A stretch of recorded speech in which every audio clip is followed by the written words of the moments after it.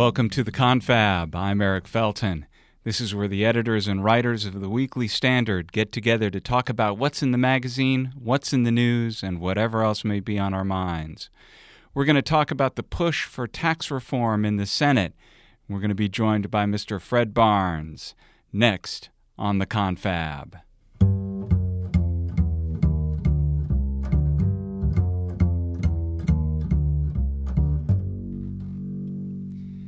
We welcome to the Confab Mr. Fred Barnes, executive editor of the Weekly Standard. Fred, how are you doing? I'm doing fine, and I'm glad to be here. Hope you had lots of turkey this weekend. Well, I like turkey, particularly those big fat drumsticks. Drumsticks. Yeah.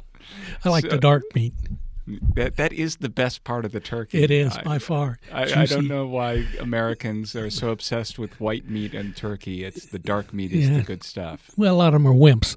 That's why they can't take the real masculine, tough guy, dark meat. The gamey part of the Indeed. bird. Yeah. Over this weekend, there'll be a lot of town halls, and people will be hearing from constituents. But what really is going to matter on this tax bill, it seems to me, is whether Mitch McConnell is going to be able to hold together this very slim majority that he's got in the Senate. And what strategy does Mitch McConnell have that is perhaps informed by the difficulties that he had on Obamacare repeal and replace? Well, he does have the biggest problem that he had on replacing Obamacare, and that's a president who doesn't really know how to negotiate with senators to get their votes. He knows, I'm obviously referring to President Trump, and on health care, he didn't know his strategy was just to tell him how to vote, and that he's would the be, boss. I'm the boss, and we need your vote, and so give it to us. Well, that has never worked historically. I bet that didn't work for George Washington, and it certainly doesn't work for Donald Trump. Presidents negotiate.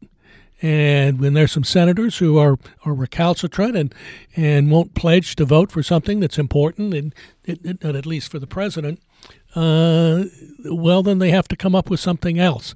They have to come up with what they need is a strategy that really doesn't rely on the president. And in this case, it relies on Mitch McConnell.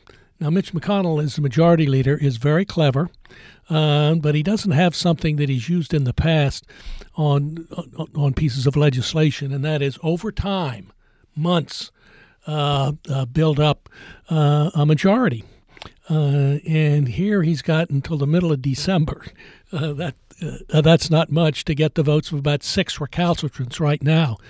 And so he's going to have to negotiate. He's the guy that's going to have to be barter a deal with some people. You know, there's Ron Johnson, the senator from Wisconsin, who doesn't like the way not large corporations are taxed, but by the pass-throughs and Chapter S, small business basically. He thinks they're taxed under the Senate bill anyway at higher rates than the big companies, and of course he's right. So he has to find a way with these individuals. John McCain's one, although he looks like he's more inclined to vote for this than he was for the health care bill. And then there are the usuals, Lisa Murkowski of Alaska and Susan Collins of Maine.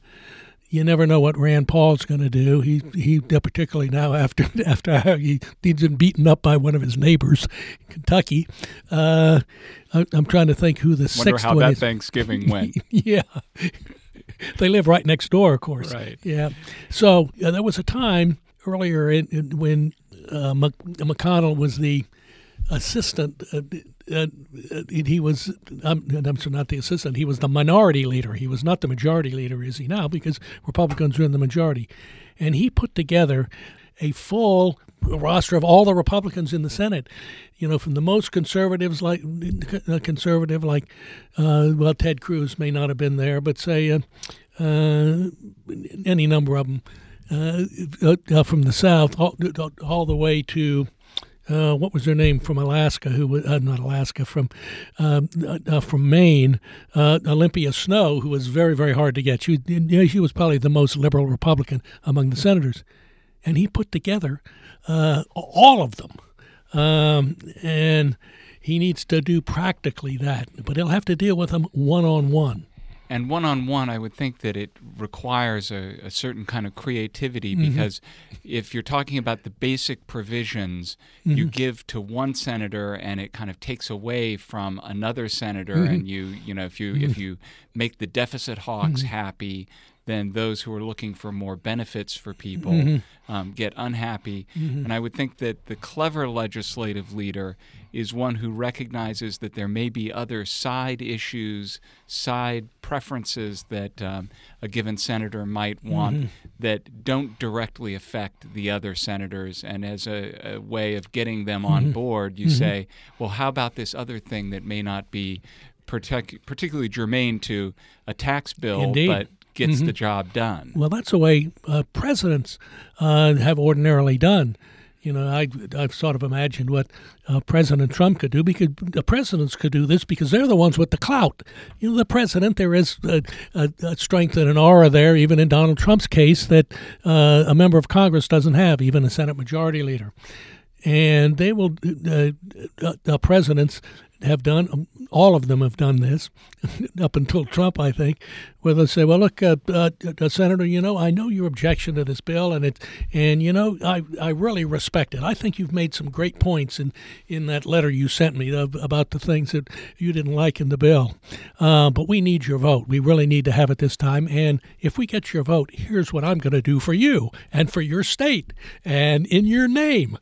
And you go on like that, and it's as you said, Eric, the president's offering things that are entirely extraneous from the tax bill, but are things that the senator from this state may really want. And that's the way presidents have done it over time. And now Mitch McConnell, without the same kind of clout that a president has to do the same thing. And is it a whip's job to sort of figure out what the preferences of each member, each senator is? Not in Mitch McConnell's way of operating.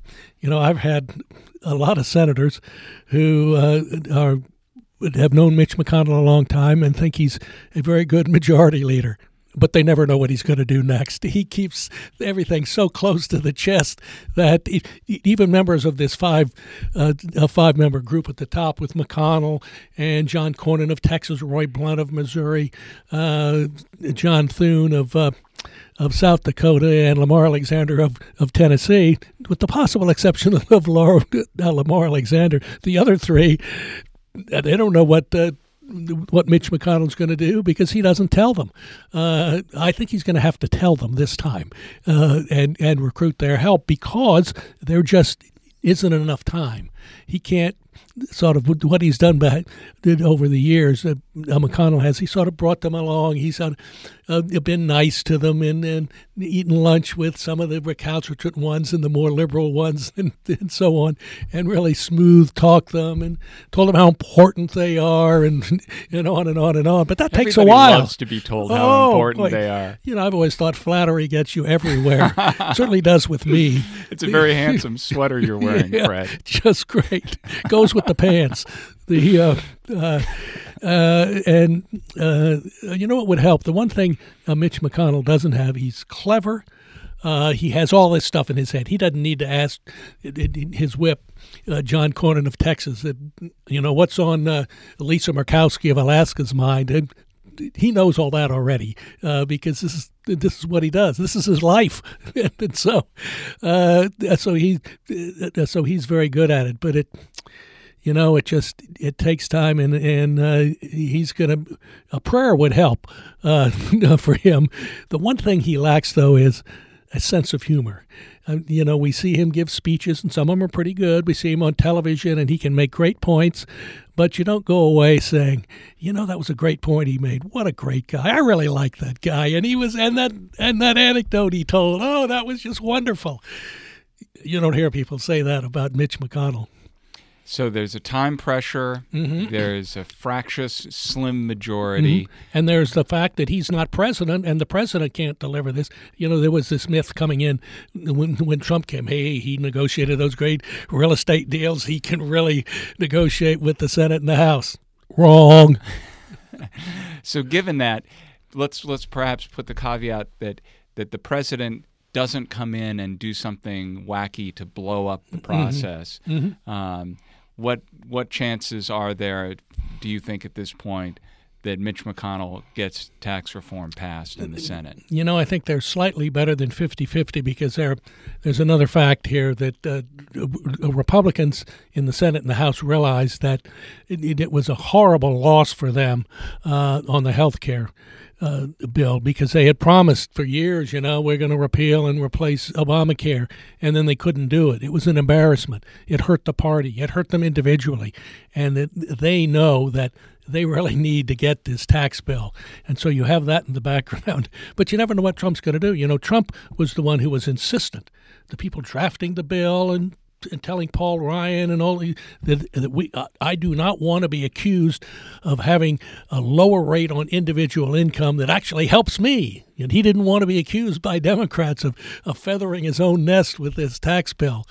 Okay, so when the bill came out in the House, the top right state stayed at 39.6%. And then a few weeks later, President Trump returns from his trip in Asia and tweets, "Hey, why don't we drop this? Why do we have 39.6%? The top rate ought to be 35%." He's negotiating with himself. And you can see him sort of, slapping his forehead and so on. You could certainly see Paul Ryan and Mitch McConnell doing that. So, I mean, Trump has really not mastered the presidential way of negotiation, and maybe he will. He's had a year, but 10 months, but he hasn't really mastered it yet. You know what I want to master? I want to master the construction of a Thanksgiving leftover sandwich, turkey, stuffing, cranberry sauce. What do you think? I think that's delicious, and I know there won't be turkey drumsticks left because one of my sons-in-law and me are going to take those two. Yeah, turkey, particularly the dark meat, really lasts for, I would say, a week at least on sandwiches. All right. Well, Fred Barnes, thanks so much for joining us on the Confab. You're quite welcome.